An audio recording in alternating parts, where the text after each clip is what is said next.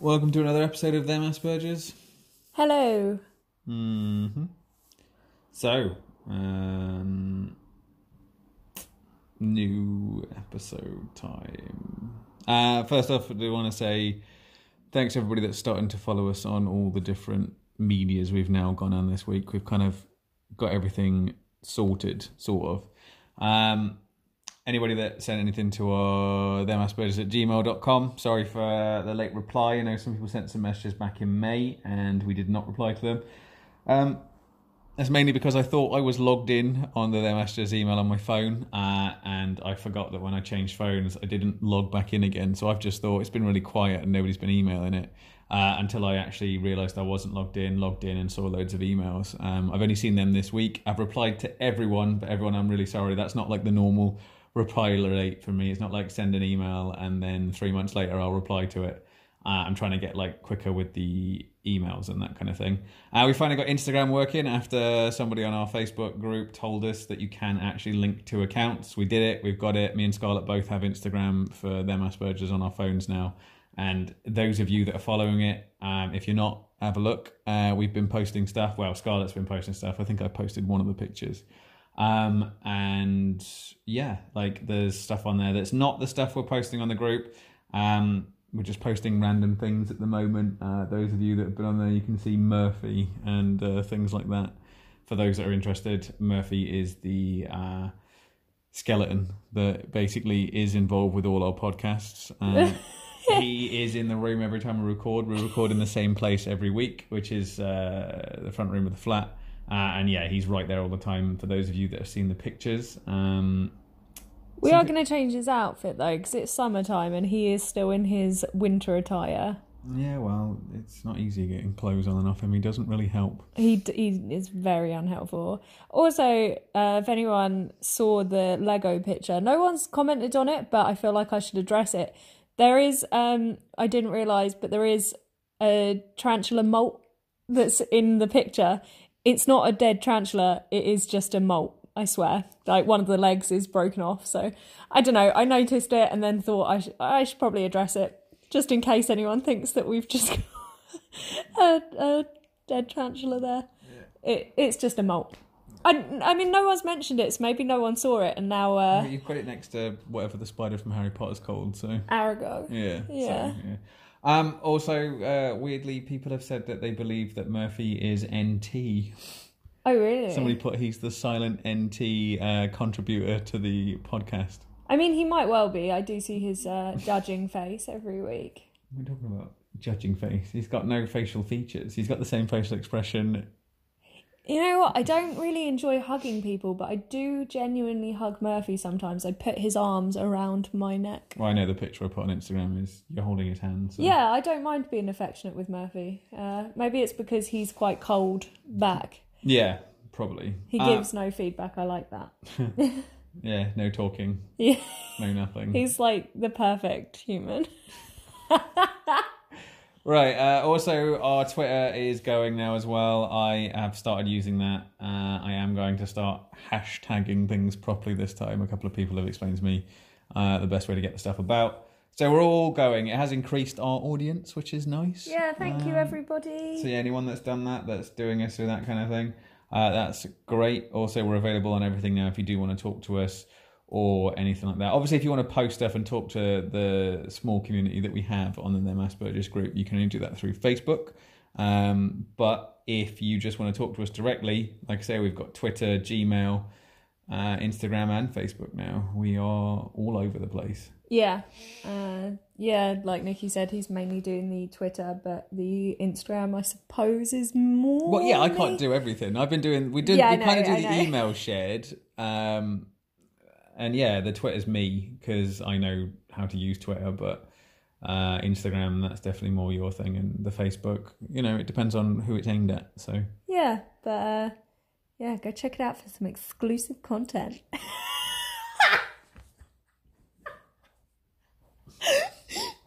I'm proud of that, are you? Yeah. Anyway, so what's going on with you? Nothing new with me. That's it. You see, I'm going to ask. I ask every time we record an episode, and you Can't even think of anything to contribute. Shocking. Absolutely shocking. Well, I did think about it, and then I thought, there's nothing new. What am I supposed to do? Make something up? Yes. I can't even think of that. Right. Oh, no, actually, nobody cares about that. What? No, I'm not even gonna. Right. Okay. I was gonna talk about how I've now tried the vegan chocolate Magnum, but nobody cares. Oh, right. Okay. Yeah. Sure. That's that my new thing yeah, this week. Yeah. That doesn't matter. Okay. Right. And what? what about me? Oh, what about Have I you? got to ask myself? Yeah. Do I have to do that thing where I go, oh, and nothing's new with me? Like, because, do you know what I mean? Like, this is supposed to be like a back and forth. We've done this how many times now? What's new with you this week? Nothing.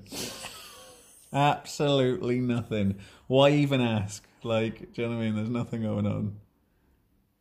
Seriously, every week you can't think of anything to contribute. I don't think there is anything going on with me.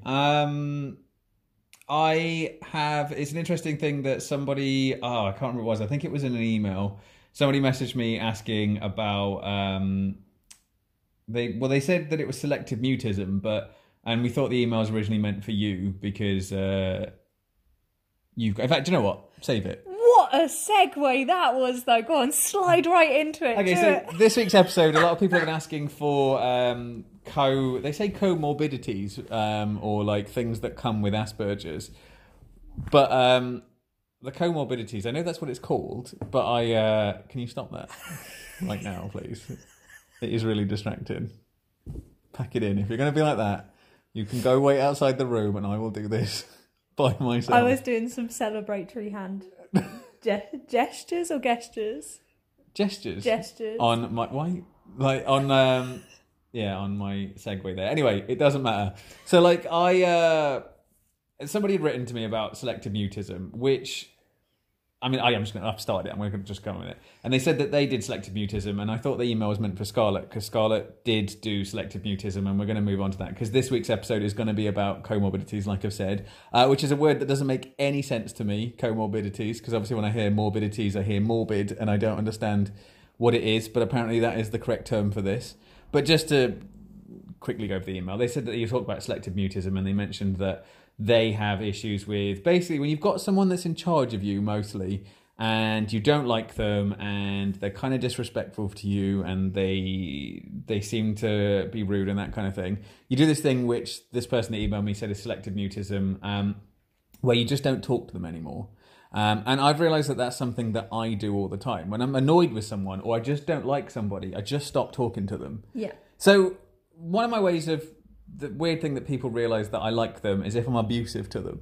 So apparently if I'm abusive to them, it means I like them. Like I'm one for taking the mick a lot out of someone or making jokes about them all the time or like it's friendly abusive. I'm not like a bully, but like the things I say and do to people are considered like mean. But everyone sees it as like Nicky must like you if he's mean to you. And if I don't like you, it means I stop talking to you. Yeah. And if I do talk to you, it's like one word answers to everything. Yeah. And it means that I've got anyway, this guy said that he felt that was like selective mutism because when he's had like people that have been in charge of him or people that he knows, if he doesn't like them, he stops talking to them completely and only talks to them when they talk to him. And when he responds, he only responds with one word answers.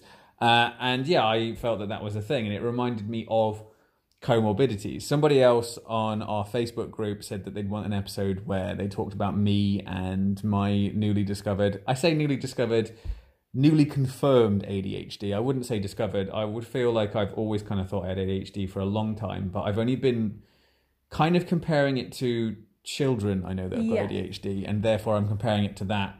And it manifests itself quite differently in adults. Yeah. In adults. So apparently. I felt that I didn't have it because I was looking at the child version, but then I looked at the adult like signs of it.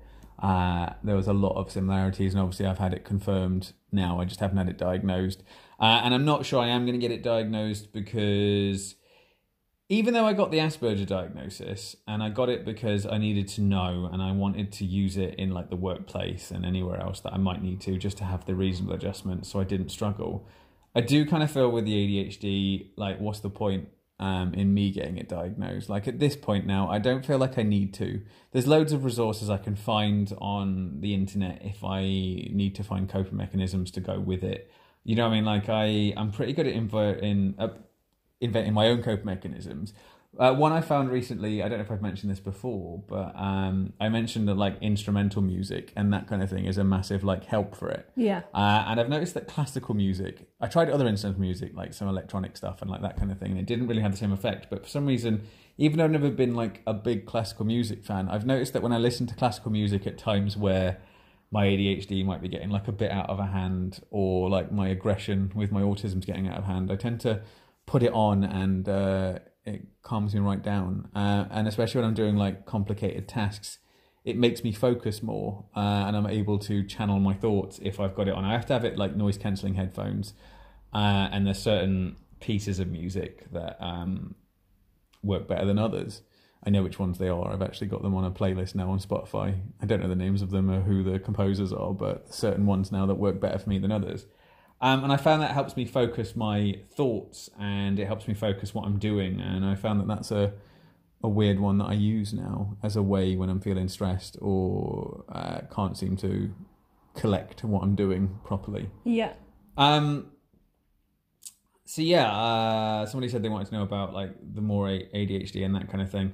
I don't understand the correlation between Asperger's and that. I know you did some looking up on it just before we started recording this. Yeah, there is actually quite a high link. In particular, although not exclusive to, but in particular, in males with autism or on the spectrum and ADHD, there's a high link. There is also a high link with females, but it is apparently more common with males. But yeah, it's one of the because I was looking up comorbidities with ASD in general, and it's one of the top ones is ADHD. Yeah, they do kind of, I guess, influence each other as well.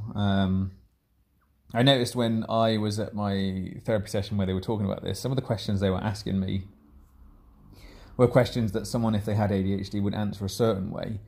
But because of my Asperger's, I'm answering it the opposite way because my Asperger's does that. It was like some stuff to do with social interactions and that kind of thing. Right. Whereas if I wasn't on the spectrum, my answer would have been completely different. But because of my spectrum disorder, like I still feel like Asperger's is the main one. Yeah. I know comorbidities like means that I don't know if it, because I'm not 100% on this. So like I'm not sure if it's because of my Asperger's I have ADHD, or it's just a case of I have both, but they're like separate to each other, but they have a lot of like crossovers, or they overlap each other with their symptoms and how they affect things, you know? Yeah, it does seem to be it's to do with a link, and obviously because they're cognitive disorders, I think it's usually to do with the fact that because obviously your brain functions differently because you're on the spectrum, the same differences in your brain function may also then lead into the other comorbidities that have the same sort of stunt in brain function or difference in brain function. Yeah. So yeah, it's still really new to me, the ADHD thing, because I think I dismissed it loads of times before. I thought it was other things. Like at one point, I thought dyspraxia, which is obviously another comorbidity according to the sensory therapist I saw. The dyspraxia comes with Asperger's, or can for some people. The executive functioning disorder, like even though we've talked about that and we did an episode on that where I was convinced that's what it was, I don't know if I have that as well, or if that's... everything that was on the executive functioning did seem to link to you, so I don't know. I would say it's definitely... I would say that you probably do have it based on the fact that you have all the symptoms, or a majority of the symptoms for... Yeah, I don't know if it was something to do with, like, effect. So I can have both, because I thought it was ADHD and we were just mistaking it for executive functioning disorder, because obviously that means that I must have both, I guess. Not must have, but with the executive function disorder, we did the tests, we did the questionnaires and that kind of thing, and I seemed to score really highly on that as well. And then I spoke to my therapist about that, and she said that she thought that's a possibility as well, because she didn't know much about it, but I told her about it, and then she went and talked to some people that she knows, and she came back and said that's possible.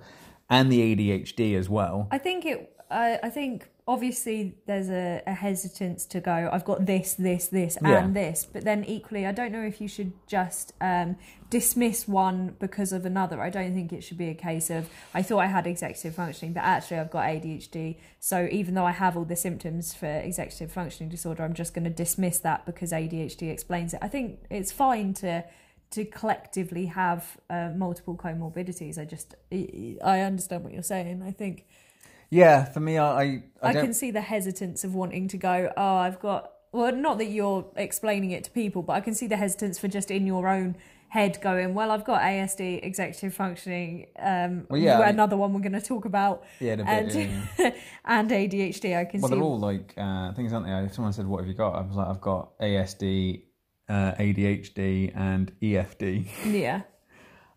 Which, to be honest, I do. As much as I don't want to think that I've got all of them, I would say I do, looking at and all of them, like, I've read them, I've thought about them, I've done them all with you, because with me, the trouble is with me is because I have like a weird health anxiety thing sometimes where I read something and then I convince myself that that's what it is. So usually with this stuff, I read it to you first, or like I'll go over the questions with you and then you'll tell me whether or not I'm like making it up or I'm trying to link them together.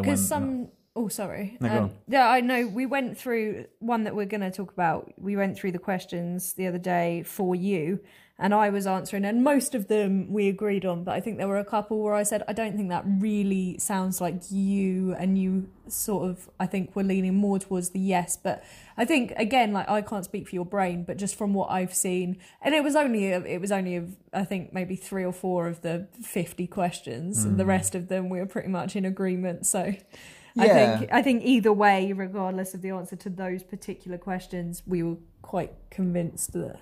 And like with the ADHD, like, because even though it's me that's got it, I made you they gave me like a little book of, like a leaflet on it, and I got you to read it to me. Like, so comorbidities, because it's does it mean like how they run alongside each other? Yeah, so obviously, like this episode, a lot of people asked about like how that works for me. I'm trying to decide on how my ADHD and ASD work together, because I don't think they work together in a, do you know what I mean, like in a, what's the word I'm looking for, like a positive, like the pair of them together are a good thing. I do feel like a lot of the stuff, or a lot of my main issues with the way I do things, is because of both of them. But I mean, it's hard for me to think of examples where the two of them together make a negative outcome. So I'm kind of... What do you mean they almost conflict with each other? Like your ADHD wants you to do one thing, but your ASD almost is fighting against it to do something else? Because I do think like some of the things that I don't have that you have are because of my ADHD, but I should have because of my... So like being organised, or like being on time to stuff, or... trying to think of like some here, like routine and that kind of thing. Like I try and have that stuff because I think it's good for me, and I do think it works. But then I think because of like my inability to stay focused for a lot of the time, I can't stay within the boundaries of that. Do you know what I mean? Like it's a weird thing. Like I'm kind of, I mean, I know we're gonna, because towards the end of this episode, well, halfway through, we're gonna start talking about like comorbidities to you, because they're a lot more complicated for you, but. You know me, and I'm struggling here to like try and like piece this together. So I was hoping like you'd be able to help. Can you think of like anything, because you've read about both? Yeah. Especially with me, can you think of any like times where they run together that's a bad thing? Because the thing is with me is I'm not aware of half the stuff I'm doing. There's loads of things I do all the time that I don't think I'm doing or don't realise I'm doing. And then like when we were doing the questionnaire, I said it to you and you were like, yeah, you do that. Like it's more obvious. Yeah. I would say one of the bigger ones for you is you are a big talker. We've spoken about it before. You can talk for, if it's something that you want to talk about, you can talk about it for a long time. And I think that a lot of that is your ASD. So especially if you pick like a specialist topic, you're really into films. Obviously, we've spoken about horror and stuff. But say you quite like to describe films a lot or go into detail on that. And then I think the ADHD kicks in and the tangents sort of come in. And I know sometimes you end up completely forgetting what you wanted to say. We'll be sort of like half an hour into a conversation and you'll have just lost what you wanted to say. Yeah, that makes sense. Yeah, you do that sometimes. So I like, it's not a huge hindrance, but I can see it annoys you because then you're like, oh, what was I saying? What was I saying? And because you've gone down a couple of tangents by this point, you've lost where you wanted to go with the conversation. Yeah. So yeah, that's because, like I say, this was a topic that I wanted to do an episode on, but I wasn't sure how to link it other than just listing the comorbidities and that kind of thing. But I think people want more of like how they work, and that's a good example because I know that one of the traits that people on the spectrum have is they like to talk about their special interests. Like you do it all the time, where it's something that's a special interest of yours. You'll talk about it like nutrition or veganism or anything like that. If you start talking to somebody about it, I've noticed you do it sometimes when you talk to your parents on the phone. But when you talk about a subject that's a subject that you really like, and for those of you on the spectrum, you know what it's like when you talk about special interest. You just want to talk about it and talk about it and talk about it and go on about it for ages. Even when the person you're talking to isn't really listening anymore and they are trying to leave the conversation, but you won't let them because you're not done talking about it. And if they try and move the conversation to a different topic, you'll move it back again because you're not done talking about it. Yeah. With me, it's not a coherent conversation to have with me. So with you, you'll talk about the thing and you stay on point, you stay focused, that kind of thing. With me, I'm doing the autistic thing of I'm talking about a special interest, but then something I've said has made me think of something else and I move to that. Yeah. And then that's the thing I'm talking about. And then I move to something else because while I was talking about that, something else came up and now I'm talking about that. And there's the autistic side of me that wants to continue having the conversation about the topic that I originally talked about and my special interest. But the ADHD part of me is moving around. And then that makes me frustrated a little bit in the conversation because my autism is trying to get back to the thing. It's kind of like I'm fighting with myself. There's the ADHD side of me that's like, oh, and this, and this, and this, and this. And my autistic side's going, okay, enough of that. What were we talking about? And that's why if you talk to me, I repeat certain things over and over again while we're talking. Yeah. You'll notice that I'll finish the conversation, I'll make my point, and then I'll repeat the point again and start again explaining it. And I think that's the autistic side of my brain thinking like, no, we haven't covered this properly. We haven't gone into the detail about this. But now I can't remember why we were talking about it. So let's just start again and it'll come back to me. But then when I start again, I start thinking about other things, a different like conversation, and then I'm moving around a lot. So with me, when you have a conversation, I tend to move around a lot of the time. Yeah, I would say another, and separate to that, another thing that you do that I think is linked to comorbidities is, say the flat needs tidying. You'll look at the flat and you'll go, the flat's a mess, it needs tidying. And I think that is ASD related because you almost like can't settle because you know things are out of place and it needs fixing. Yeah. Then I think, and I could be wrong here, but I think your ADHD leads you to believe that it's a much bigger job than it is. Yeah. And this isn't a criticism, but a lot of the time, say for example, yesterday, the living room, your living room and your bedroom were quite messy. Yeah. And the kitchen needed, your shopping needed putting away. And you said, I'm just going to nip to Sainsbury's and buy something. You had to go buy something. Yeah. And I said, that's fine. While you're out, I'll tidy the flat and put everything away. Yeah. And you said, how long do you think I'm going to be? Because it's about a 5-minute walk to Sainsbury's, get the stuff, 5-minute walk back. Yeah. Well, that's the living room and the bedroom didn't take long to tidy, and when you got back, it was all done. It was. Yeah, it was.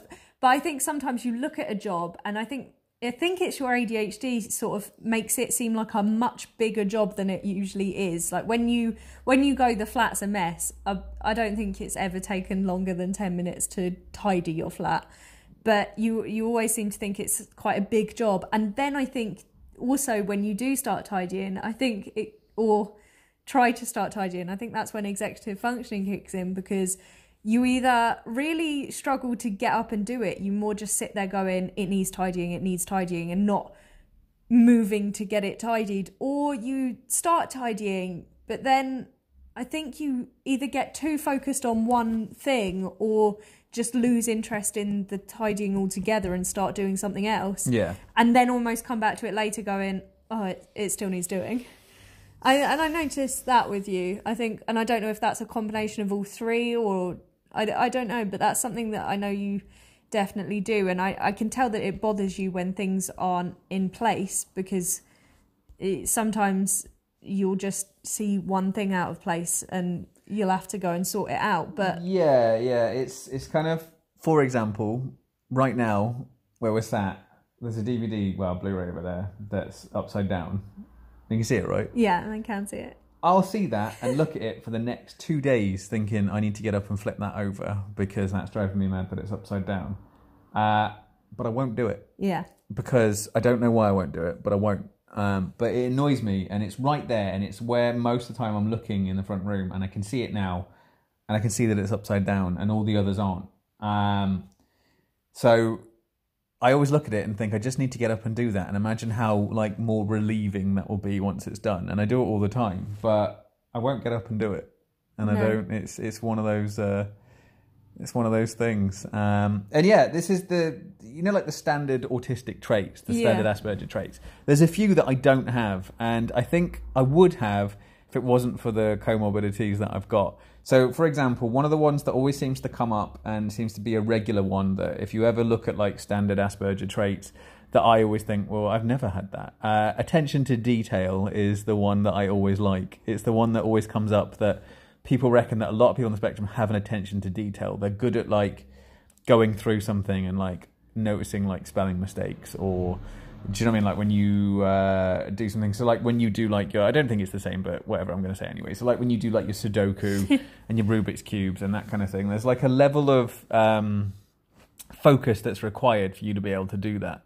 And I've never been able to have that like level of focus, but it's one of those common autistic traits. And I think like there are certain ones that most people that I've met on the spectrum have, and you yourself are included in this. There's ones that you have that are the standard, this is how you know somebody's autistic, that I don't have. And I think the reason I don't have them is because of my other things stopping me from having them. Yeah. So like an ability to focus on one task for like a massive length of time is one that always comes up on the Asperger spectrum diagnosis thing, is someone that's able to start a task and continue to do the same task over and over and like just keep doing it for long periods of time is something I know that you can do. Yeah. You can do the same thing if it's one job forever, like as long as it needs to take to get it done. Yeah. I can't. I can only do it for like really short windows of time before I start getting like weird and distracted and can't do it.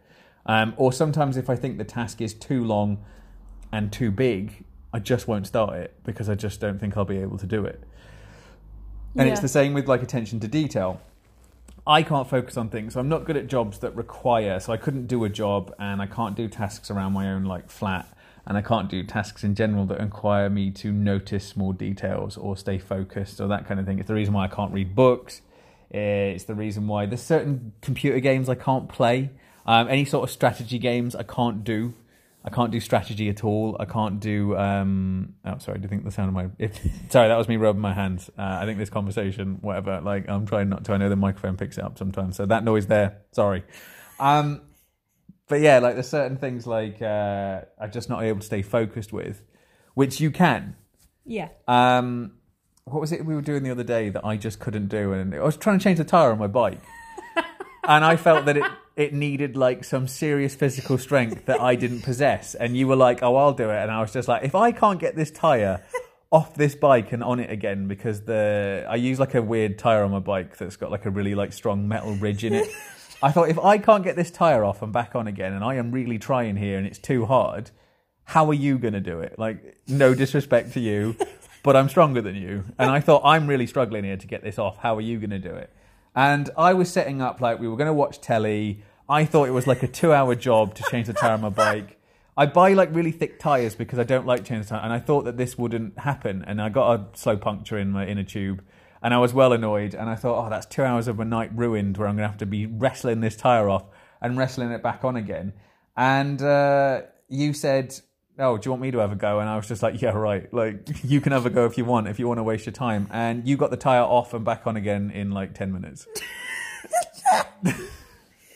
And the only reason I did it is because last time you tried to do this tyre thing, you spent about an hour and a half on it. You got really annoyed and we ended up having to go to the bike shop. And every time I offered, you were like, no. Not like, no, you're not doing it. Just, I could see you were just like, no, you won't be able to. And I didn't want to put you down. But then this time I was like, I don't want to watch you do this for another hour and a half and get really annoyed like you did last time. So I was like, I'll just help. Well, I mean, like 10 minutes into me changing the tyre, I was like, do you know what? I'm just going to walk tomorrow. Like, I was pretty much done straight away. Yeah, and I think that's related to one of the problems I have. I would say that's more in like the ADHD realm of things, is I'm not able to focus long enough to logically think about why I can't get the tyre off or why I can't get it back on again. And sometimes, the first time I got these tyres, I watched a YouTube video of a guy that had the same tyres as me, and he explained like an easy process. No word of a lie, 30 seconds in, I stopped paying attention to what he was doing, and I was fast-forwarding through the video to the bit where he was getting the wheel off, and then I'd gone too far and I couldn't understand it. So then I was trying to wind it back, and I was like, no, I've seen this bit. And then I was winding forward and then back and then forward, and then just turned the video off because I was just like, I can't do this. The video was 2 minutes. And the 2-minute timer came up and I was like, that's too long. Like, can't he just make it quicker? And like, when I read instructions to stuff, like, I thought, no, I'll just watch a step-by-step written instruction of this. That was worse. So then I just went back to using the exact same method. And the problem with me is I'll just keep repeating the same thing over and over again, even though I knew what I was doing wasn't working. Yeah. And every time I wedged a new bit of tyre in, a bit came out. Yeah.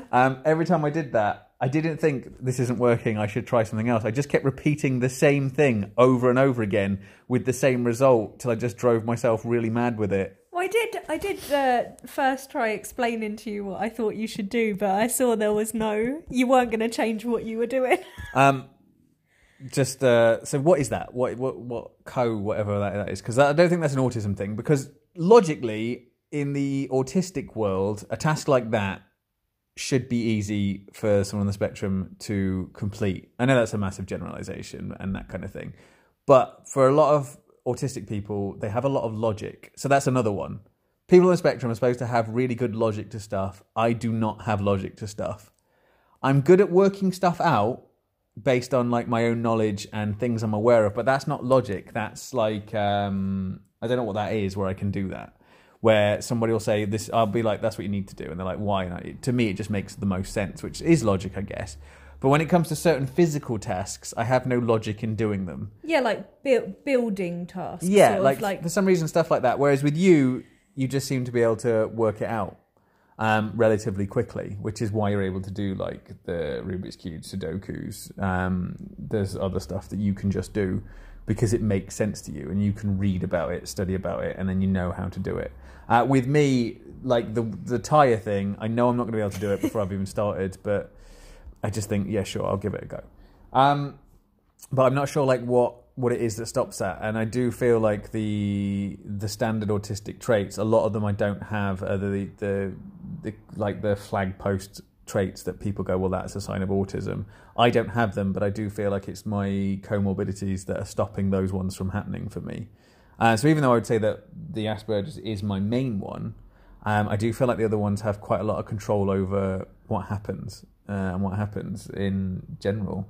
I would say that my ADHD, my executive functioning disorder, they are more visible on a day-to-day basis with me than my autism. My autism's quite hidden. You don't really see it that often, whereas the other two involve it. And I do think that's why, like, a lot of the time I get frustrated and angry a lot, is because I feel like they don't work together, and I do feel like they do make the situations worse, or I get myself more frustrated and more, I don't know. Yeah, or it's almost like they maybe enhance each other as well. So certain things are even more difficult because it's both of them together. And I think, I mean, also as just as a side note, I know with the ADHD, when you were getting diagnosed with that, a lot of the, well, sort of diagnosed that, a lot of the focus was on the fact that in adults, it comes out a lot more internally as anger and frustration, which is something that I know you do is more heightened in you. So probably just in general, that anger and frustration that may come with the ADHD may sort of enhance the autism or the executive functioning, because if that's your go-to emotion, if you're feeling like your ASD, if your ASD is annoying you, it's going to go straight to anger. And same with executive functioning. If you're not doing something but you want to do it, it then goes straight to anger. So it could be. Yeah. So this other new comorbidity that I've discovered about myself was emailed to me from one of our podcast listeners in France, and she said that she thinks that one of the things, and this one, I looked it up briefly. It's called, why don't I know what it's called? It's called PDA, which initially I didn't know what that meant. So I asked, and it's called Pathological Demand Avoidance Syndrome. Apparently. And the listener sent me a questionnaire to fill out. And if you score, I think it was 41 or higher, it's pretty much a definite that you have it. I scored 41. When I looked at the questions and when I read about it, it's something I definitely have as well. So adding to my list now, I've got ASD, EFD, ADHD, and PDA, essentially. Yeah. The reason this one is the thing is pretty much all the questions they ask is, if you answer yes to it, it means that that's a point. So there's 50 questions. If you get yes on 41 of them or more, it's pretty much there. There were other criteria. There's a few questions in here that when they came up, I was like, yeah, that's definitely me. One of the ones that, well, the ones that are definitely me is, do you dislike being criticised but are critical of others? When I said that one to you, you were like, yes, definitely. There's another one about, do you expect people to follow rules but you yourself don't like to follow rules, which is also relevant to me. And just some ones about not being watched when you do other tasks you don't like. There's ones about, do you find yourself telling lies to delay or avoid things? Yes. I do that all the time, where I lie about stuff to either avoid doing something altogether or to stop myself from having to do it or thinking that'll buy me some time. Yeah. And yeah, there's a few in here. You've looked it up as well, what it means. Mm-hmm. It's one that apparently is a common comorbidity with Asperger's in men or males, boys, girls. Well, boys, sorry, not girls. And I looked it up, and for some studies that I've seen so far, they reckon it's part of autism, so they don't think it's a separate thing. Okay. So this one's more, if you don't have autism, you don't have it. They reckon it's like that for some of the studies I've looked at now. Right. So okay. some studies believe it's just like a small, like, splinter bit of autism, but you have to have autism to have it. Whereas obviously with ADHD, you don't need to have autism to have ADHD. And I think executive function disorder is the same. You don't need autism to have it, but if you've got autism, you're likely to get it as well, or it makes you more likely. This one apparently is an exclusive comorbidity for those on the spectrum.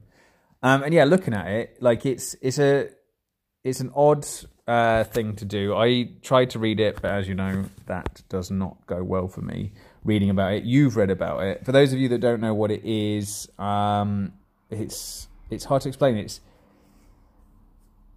is what it sounds like, pathological demand avoidance. So I avoid people expecting me to do anything. It's one of the reasons that I feel like I have a problem with authority and being told what to do, is I don't mind giving myself jobs. Yeah. One of the questions as well was, you don't like being put in charge, but you will put yourself in charge. Yeah. I don't like when people make me the leader of something or in charge of something, but I do make myself in charge of a lot of things on my own. And I don't do well to having a boss.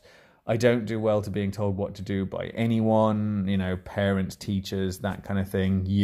It's one of those things that I've always had a problem with. Yeah. Is I don't like being told what to do. I don't like demands of me in general, like deadlines. I don't like being given projects. I don't like situations. So things like tidying the flat is something that if I could get away with not doing, if there was some way the flat just stayed clean, no dust, no dirt. I know you're pointing to yourself. Like, none of that kind of stuff. It's why I keep you around.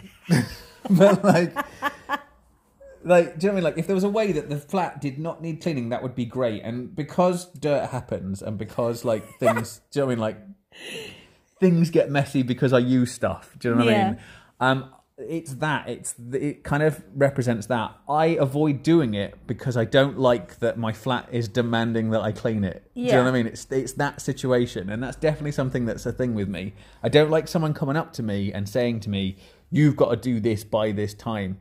It makes me almost go out of my way to not do it. You do go out of your way to not do things if you've been told to do them. Yeah. That is the thing you do, yeah. And this like PDA thing comes up with that. It's the person who emailed it to me, thank you, because like it makes a lot of sense to me.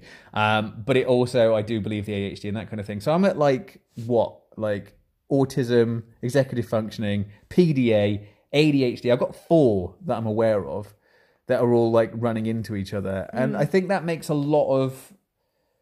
it does make a lot of issues, I suppose, for me in the way I do things. Like, it's not like I'm massively struggling. It's not like life is like a huge like thing for me, but they're all kind of similar to each other, I've noticed as well. Like, they've all got very similar traits to each other, and they all have the same issues, but I can't think of anything like negative, I mean positive about having them. Autism's the only one that I feel like has positive traits, whereas the other 3, I don't feel like they do have positive traits that I'm aware of yet. But it's me, you know, like I always focus on like the negative stuff more than I do the positive stuff. There could be positive traits about them, but because I'm really new to these like comorbidities, really, and like new in the sense of that I'm learning about them, my initial thing is to work out the negatives and how something's bad for me first before I then move into but there's this.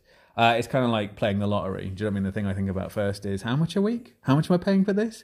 How long do I have to wait till a thing? Is it not going to happen? Before I start thinking about things like, but if I win, like, and that's how I do everything. Everything I look at the negative first. Even if there's something I really want or need, or like something we could get that's like a beneficial to life, I think about like the spending of the money of it. I start thinking about if it's going to break, you know, what does that impact? And that's the same with these like comorbidities. So far I've only focused on the bad stuff.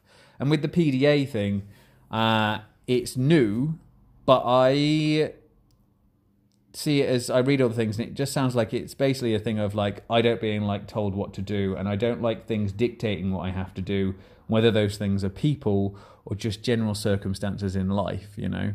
I don't have things with, one of the things it said was something to do with washing. You have issues like washing, getting dressed, eating, because once again, my stomach is telling me you need to eat. And there's that part of me that's just like, don't tell me what to do, stomach. I'll eat when I want. Yeah. Same with like washing and getting dressed. But because of my autism, and I have to mask, I have to look a certain way. I can't like smell bad. And like, even when I smell bad, I don't make myself smell good for other people. It's because I wouldn't be able to deal with if I smell. Yeah. It would drive me mad. So I wash because I know that's what I need to do. And it's the same with getting dressed. I have to dress because I have to look a certain way. And it's the same with other stuff, eating, you know, like I eat because if I don't eat, the ADHD part of me, once I start getting hungry, all it does is it makes me think about food. So I'm trying to do something, but my brain reminds me that I'm hungry. So I start thinking about, well, what could I eat? Would this be enough? Even so much so when I brought lunch with me, the ADHD part of my brain like starts thinking about other things I could eat instead. Yeah. So I take lunch with me to work every day. My brain thinks like, yeah, but what if we ate this instead? Or what if we ate that? Or we could have this. And I'm just like, but I've got lunch. What are you doing? Yeah. Like, do you know what I mean? So those sort of demands I don't have a problem with because there's other parts of my like self that need me to do them. So I do them. But yeah, it's just this PDA thing's interesting. I'm going to look into it more. I think the main one for you with that is criticism. I think that's something you definitely really struggle with. Yeah, I don't like being told I've done something wrong. Yeah. I don't like being told that I'm bad at something. If I decide I'm bad at something, fine. Yeah. But don't you tell me. Yeah, yeah. And I think that's probably, of all of them, that when you were mentioning that was the one that I definitely see the most. Because even like, sometimes I will try and, I'm a bit hesitant to criticise you because I know that you'll eventually be like, yeah, that thanks for telling me that, but I know the initial reaction that comes from you is usually quite a strong sort of you don't like it. No. Which I know, and I think that's something that it's quite apparent in you. And then obviously the problem with authority, which I guess is quite kind of linked to that. So yeah. I mean, the authority thing. I thought the authority thing was an autism thing. I thought it was because. Well, you said the PDA can be autism. I thought it was specific. I thought it was because I needed my own routines. I needed my own structures, and I made them, and nobody else could. That's what I've been telling people for ages. Once I got the diagnosis of Asperger's, I thought the reason I couldn't get on with authority is because I need to control my own routine. Yeah. But I've realised now that this PDA thing says that I don't. It's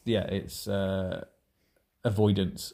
I don't like being told what to do because there's this pathological, like whatever it is, that's telling me to stop, that doesn't like people telling me what to do. Yeah. Or even if I want to do something, and it's the thing I want to do, and then say I go to work and then my boss tells me to do the same thing that I've already decided to do that day, I decide I'm not going to do it at that point then because they just told me to. But then there's the autistic part of me that's just like, no, we were going to do this. Yeah. This was the plan for the day. This is your routine and schedule. Don't mess with it now. So then I'm at a weird bit where I get really frustrated because this possible PDA side of me is saying, we're not doing it now because we've just been told what to do. And then the autistic side of me is just like, no, we're doing this because this is what we've decided. And then I have like a weird internal fight where then the executive functioning part of me decides, well, then just don't do it at all. Do neither.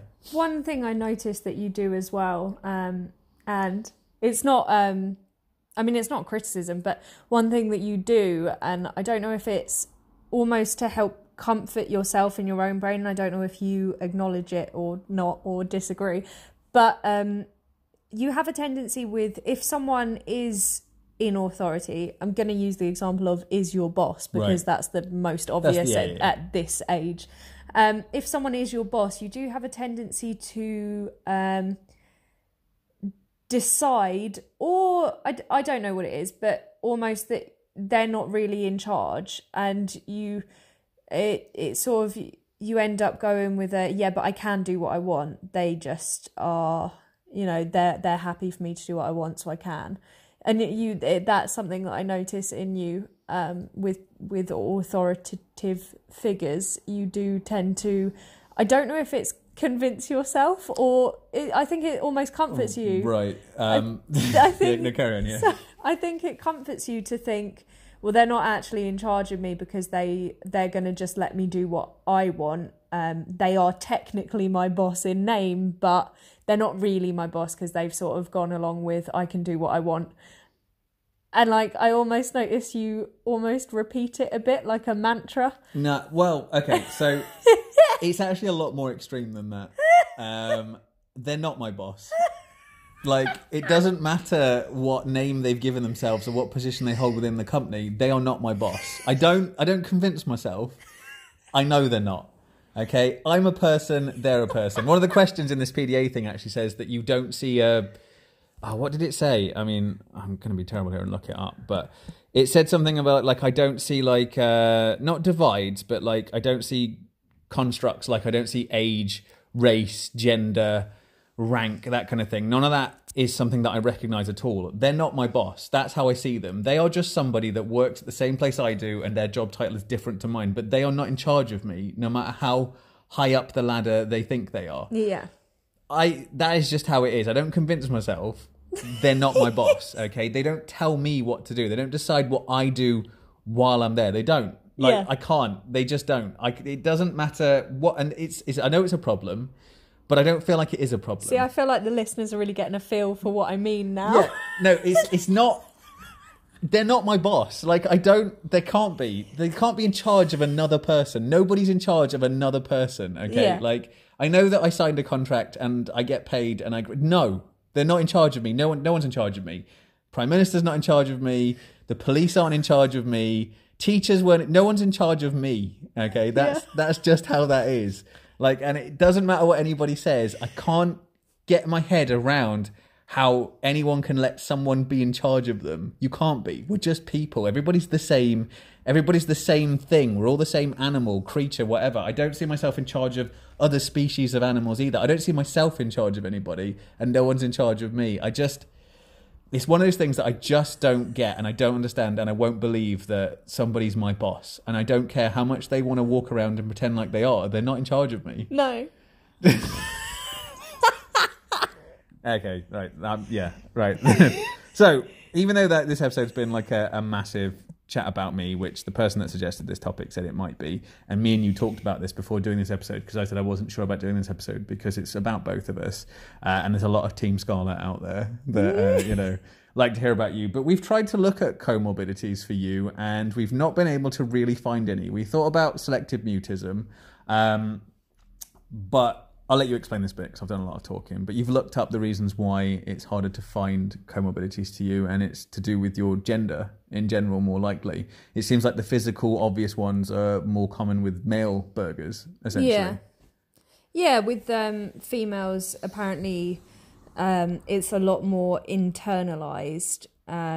So it can be a lot more difficult. I mean, it's more difficult, supposedly, to diagnose females with Asperger's in general because of the way they are, and this is such a generalization, and it's not really a thing that I focus a lot on. I mean, someone was talking in the group about what I was saying with not liking the social expectations, and they were saying that that's probably more gender related, which I agree it probably is, but it's something I really hate, stereotyping. I don't like gender. I don't particularly identify as a gender or really see gender as a thing, so I don't like to go into it too much, but I acknowledge that there will be differences there will be more male linked things and more female linked things, so that was just a little starter offer.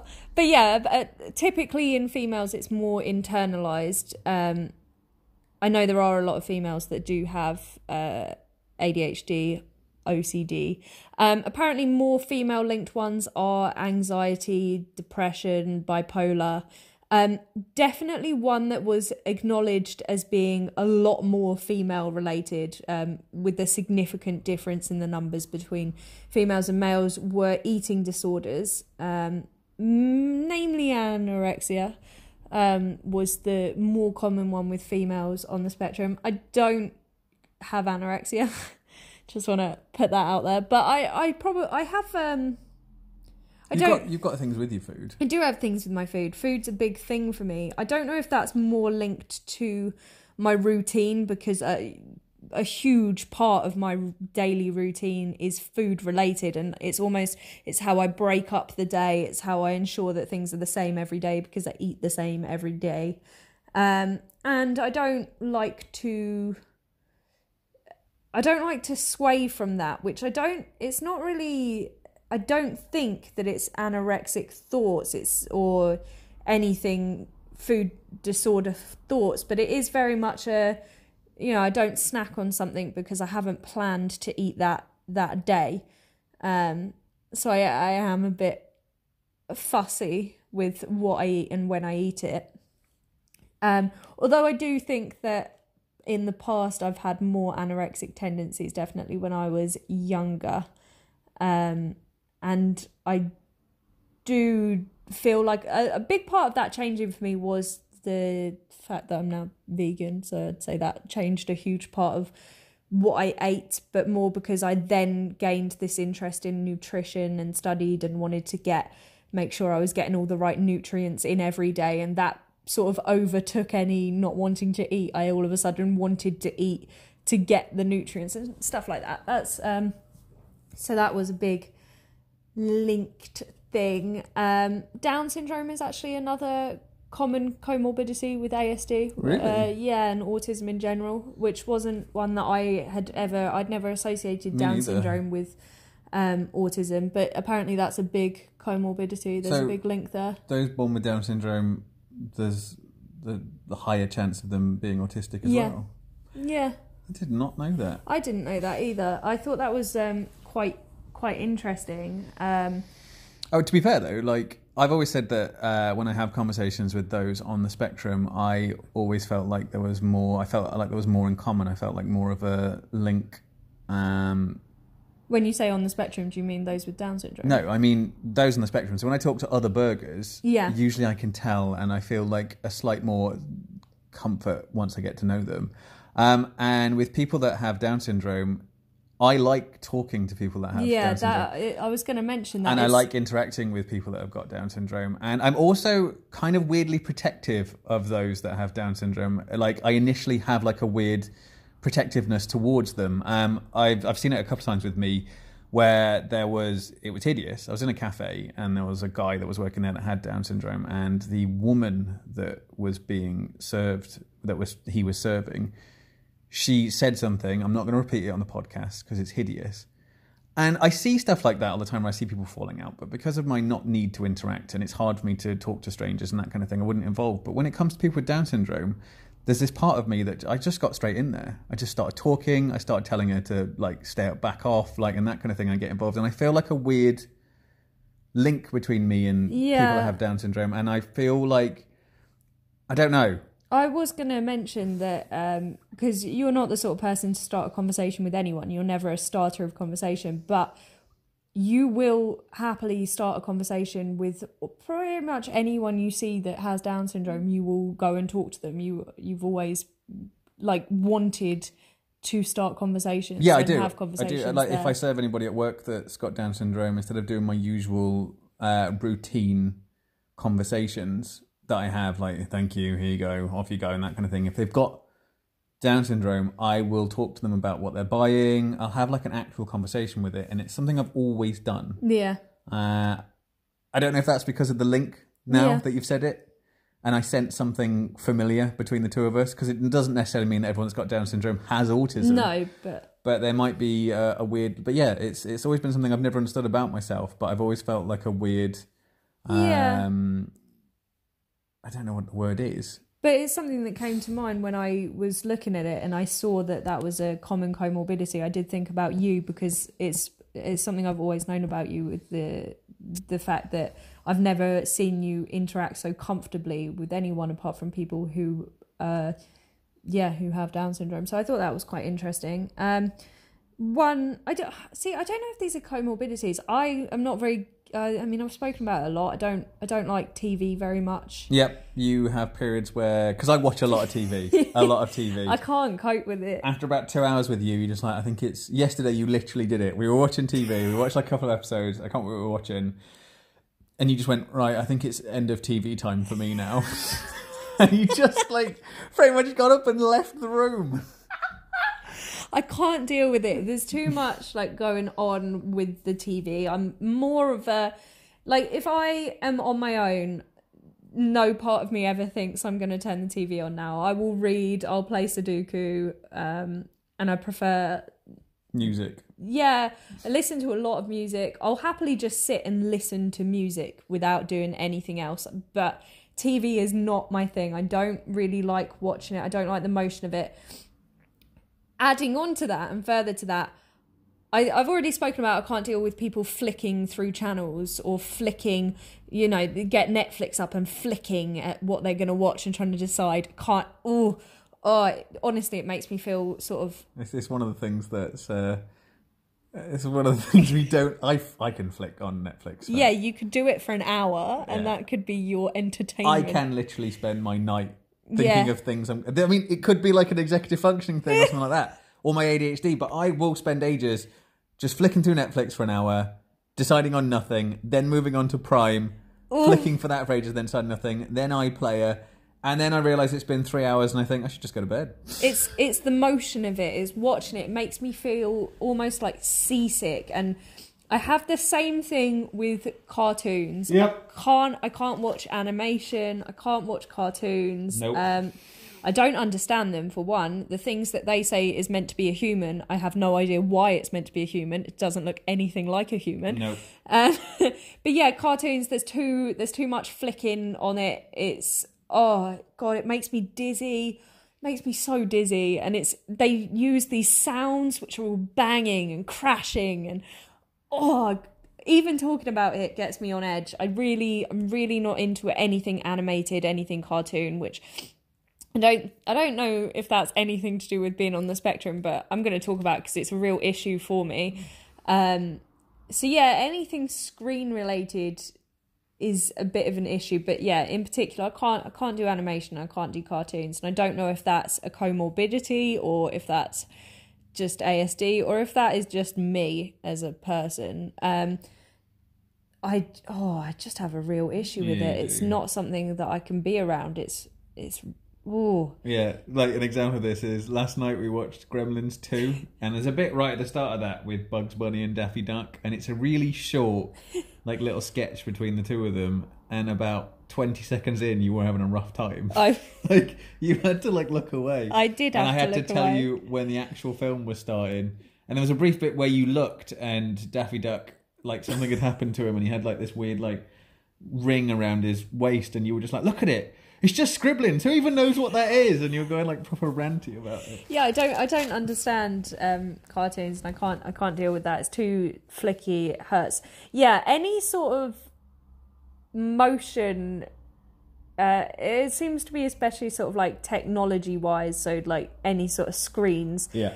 The flickiness, it makes me feel like I'm gonna be sick, or I don't know, almost queasy and definitely very irritated, and my brain can't focus, which is unlike me because I focus on everything I do all the time to an extent where I focus on something so much that I block everything else out. So if I'm reading a book, I could have no idea of my surroundings, and it's actually happened to me negatively before where I've been so focused on something that I have not noticed something big happening in the background, which I've spoken to you about before. But basically something really big happened, and because I was so focused on one person, I did not see crowds of commotion. Is this the lighter thing? Yeah. Right, yeah. Happening around me. And that's something that I do. I'm very focused. But yeah, if there's flicking or stuff like that going on, then there's no hope for me to focus. And another thing that I don't know if it's in any way linked, but I can't... hearing impairment is apparently a common comorbidity with Asperger's. I'm not, audibly impaired in that I can't hear stuff, but I can't work out what direction noise is coming from.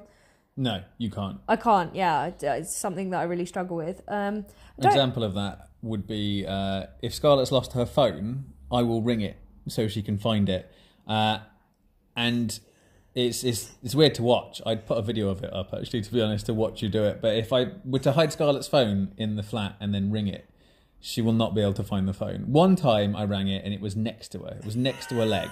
She stood up, it's on the sofa, and she's just like, where's that coming from? And you left the room and went into another room because you were convinced that's where it's coming from, and it was right next to you. And like, obviously, so the Find My Phone stuff, or when people ring their stuff, for some reason with you, it just doesn't work. You can't tell where it's coming from. And I can't tell if you genuinely thought that sound was coming from a different room, or you were just guessing where you think that sound's coming from. I think it's just guessing. I don't know. Like, it doesn't really sound different to me if it's coming from a different room. I'm not really sure what I'm meant to be listening out for. I don't really know how people pinpoint it. But yeah, I really struggle with working out where a noise is coming from. I more just go off logic. So, you know, if I hear, for example, right now, if I hear a car drive past, I'm going to assume it's coming from the road outside the window. But I don't think that's because I can pinpoint it. I just use logic of where I think it should be coming from. So that's another thing for me. I don't know if that's... I think that would be linked to the hearing impairment. Like I say, anybody listening to this or has listened to quite a few of our episodes now, Scarlett's listed a load of stuff over the last episodes. One of the ones I would say I think is something that's a comorbidity to your Asperger's is your overreactions to stuff. I know we did an episode on overreacting and we tried to list it, but your reactions to stuff are so... And I'm assuming it is an Asperger thing, but I'm not sure because, you know, I've spoken to a few people that have Asperger's. There's groups I've been in and that kind of thing. I've never seen it come up before. And initially with you, I didn't... I know that I overreact to stuff, but it's more internal. Whereas with you, it physically shows itself when you overreact to something, or if like something messes with your routine, especially with food. If we're meant to eat something and we don't eat something.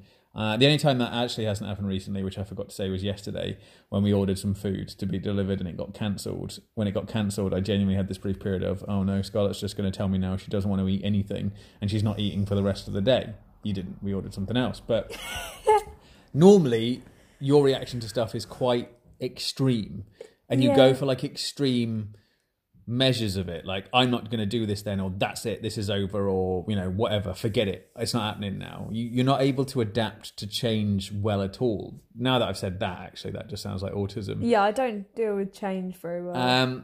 So yeah, anybody listening to this that thinks that they've recognized any comorbidities in Scarlett, because obviously this episode I wasn't sure about doing it because I was worried that, I've got loads of them that I'm aware of, like I've got 4 that I'm convinced I have. Whereas with Scarlett, we tried to take some time for me and you to think about ones you have, and we couldn't think of any. Yeah, I don't know. It doesn't bother me. It's not. I'm not out here trying to collect comorbidities, and I don't think it matters. To be honest, I don't think it matters if you've got them or not. Not as in it doesn't affect your life, but it's not something that I think is required. I think you can have ASD and just ASD. I don't think that everyone on the spectrum does have comorbidities. I just think it's rare if you don't. Yeah, it probably is. It's probably less common. But then again, I don't know. Selective mutism, it's not, I don't think it's a comorbidity. I think it's just a trait of Asperger's, but that's something that I know I have. I think I've spoken about it briefly on the podcast before. Maybe we'll talk about it more. Maybe we'll do like a social thing again. But for a brief period when I was at school, I was mute. So I didn't talk to anyone, with, maybe a few exceptions, but I was I didn't talk to anyone. And I definitely, if I'm in a group of people, I can't talk. I want to talk and I think of things that I could say, but words physically won't come out of my mouth. I noticed this a lot when I was at my previous job. There was a lot of sort of sitting down in a group of a table and having to go round and each say your ideas, and just nothing would come out of my mouth, just frozen. And it was embarrassing. Like I wanted to say something so it wouldn't draw attention to myself, but I can't talk to groups of people unless I am very comfortable. It would have to be like I would have to really know that group, and even then it depends how many there are and how loud they are. I'm much happier just being silent, and not just groups. I'm generally happier being silent. So I have to be, if I'm talking freely, then it's because I am comfortable. I am definitely not the sort of person that mumbles or goes on when they're nervous. I'm the opposite. I'm quiet. I'm much more comfortable just being silent. And I don't really need to say stuff a lot, which we've spoken about before. If I'm going into detail on something, then I like to say it. I like to be quite articulate with what I say. Yeah. Not on the podcast. On the podcast, I don't think I'm very articulate at all. No, you definitely, like, I think with the podcast, I ramble and go on, like, massive things, whereas I feel like you're good at, like, bringing it back together again. So, like, I think you are. I know you're a bit, yeah. You're not very chatty. No, I'm not very chatty. And if I'm saying a point, I like it to be quite neat and concise, and definitely I like what I say to be quite, I guess, like, substantive. I don't like to just say things that are not. Why are you laughing? Yeah, you're right. Yeah, I don't like to, I guess. Oh God, I can't think of a way to say it that isn't chat breeze. Chat breeze. I know. Do you know what I mean? Like, yeah, I mean, but that's the difference. No, that's the difference between me and you, in that sense of, you only talk when there's something to say. You only talk when there's a point to be made or something to talk about, and once the point's been made and that kind of thing, you stop talking. Me, I just like to make a noise, and, like, it doesn't matter what words I'm saying. I just sometimes like to just talk. It's why anybody that listens to these episodes, it's why I talk for a lot of it. It's why, like, if you listen to episodes, I imagine the percentage of me to you is quite more me. I know in the first few episodes I was accused of talking over you or interrupting you all the time. It's hard to do because it's a podcast and you can't tell that. But like I look at you while we sit right next to each other. I can tell there's bits where you're done, or you're realizing that you're running out of like a point to make. So I just jump in and talk a bit and then let you get back on it again. But if you listen to this, it does sometimes seem like I'm just like bulldozing over you with my point. But that's because the difference with me is I'll just talk. Like I just talk forever. But you, yeah, it's when you've got a point to be made. But I can tell when you're getting to the bit where you're done. Yeah. And then I get in there. Sometimes I get in there too early and it seems like you're mid-word and I'm in there, but I'm aware of the fact that you're finished. The trouble is with me is, do you know what I mean? Like one of the things that came up weirdly in this PDA is like a lack of ability to wait. I know that it's coming up, but I'm going to have to start talking because you're about to stop talking. But sometimes I just get in there and chop you off a little bit too early. But and I know, like, initially some people said that they found it difficult to listen to our episodes, our earlier ones, because I just, like, chatted over you all the time. But it's because you only talk when there's something to say. Yeah, and I think that's, I guess that's reflective in a lot of conversations we have, not on the podcast as well. Not, like, that you talk over me all the time, because you don't. But you definitely have more of the bulk of the conversation. I think that might be why you definitely seem to interact better with people who don't talk as much. I think when it's you and someone that talks a lot, I think you get quite frustrated. Yeah, I do. Yeah, I can see it in you. I can see your frustration. And I think that is oftentimes when you get to the point of, like what you were saying earlier, where you just don't talk to people that you don't like. I think some of your not liking someone comes from if you're trying to have a conversation with them and they talk just as much as you do, you get quite frustrated and then you decide you're not going to talk to them anymore because you can't have a conversation with them.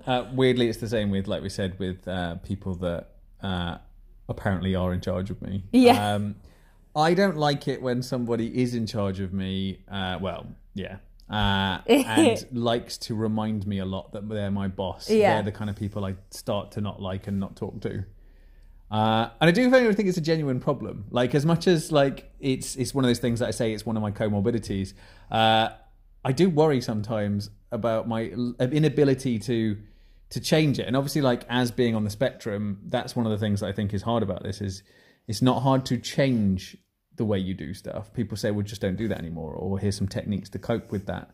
But I just think, like, yeah, that doesn't really work. Like, somebody mentioned like CBD as a way to not CBD. Cognitive CBT. Yeah.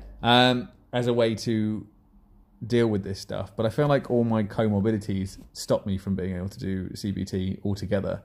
I've tried it. I can't. But they think that if I did that, I wouldn't fall out with bosses so much and I wouldn't get myself into so much trouble all the time, or things just wouldn't be as difficult as they are, you know? But I feel like CBT is one of those things that I can't do. Somebody else has suggested that I should try CBT. But I have, and for some reason, you've got to focus for parts of it, and I just can't do it. But anyway, my original point was that people that listen to this, if you think there's anything that Scarlett might have that we just aren't aware of, it'd be interesting to get your thoughts on it. Mainly because, saying that though, all the emails we get or messages we get, a lot of people just list things they think I have, and I've not heard anybody actually mention anything they think you've got. Really. Yeah, maybe I'm just an all-round burger. Yeah. A full-on 100% burger. Yeah, maybe. Because there's those people that agree with you, you know, that say like they're on your side or that kind of thing. But I always get emails and messages of, I think you've got this, or I think it could be that. But no one ever mentions anything to do with you other than, yeah, I do that. And that's it. Yeah. Yeah. Maybe I am just one of those ones without comorbidities as such. But all right then, like, show me. What? Just rub it in my face. No, it's not rubbing anything. I think we'll probably at some point do another episode on comorbidities and maybe talk about some of the other ones that we haven't mentioned because we don't have. But I know because it's such a big. Yeah, there's loads. There's so many, and I think it would be important to cover other ones because OCD is a big one that I think, even though we potentially, at least as far as I'm aware, we don't have it, it's probably a good one to talk about. We'll just have to do some research because obviously I don't want to just start talking about what I think it is when I could be wrong. Same with depression and bipolar, because again, I don't know enough, and I definitely don't want to just start talking about something that we don't know, but I know they're big ones that are linked to ASD, so that's probably worth talking about. Down syndrome, I probably wouldn't. Well, we could cover it, but I don't know because that's I guess Down syndrome it is your brain, isn't it? So I definitely think we could talk about these other comorbidities, because I think it would be interesting to go into the other aspects that we haven't talked about, and I'm sure there are others that I know there are others loads that I haven't listed, but I'm probably going to post on the group. Yeah, and if there's any that you want us to talk about as well, just let us know, because we can do some research. And I think it's so interesting. I love finding out like the different.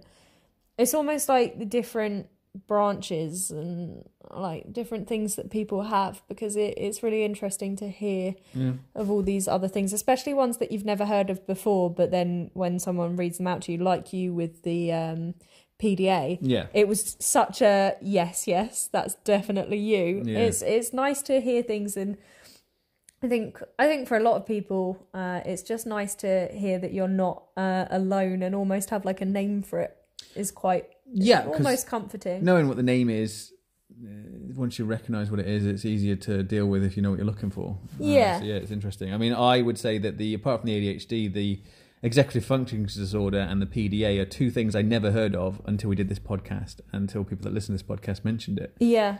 Anything else you want to add?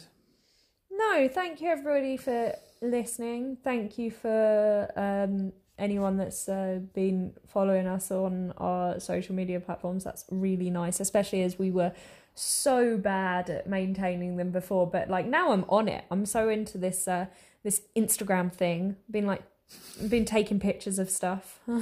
Been like I never take pictures of anything, so it's been it's been different. I like it.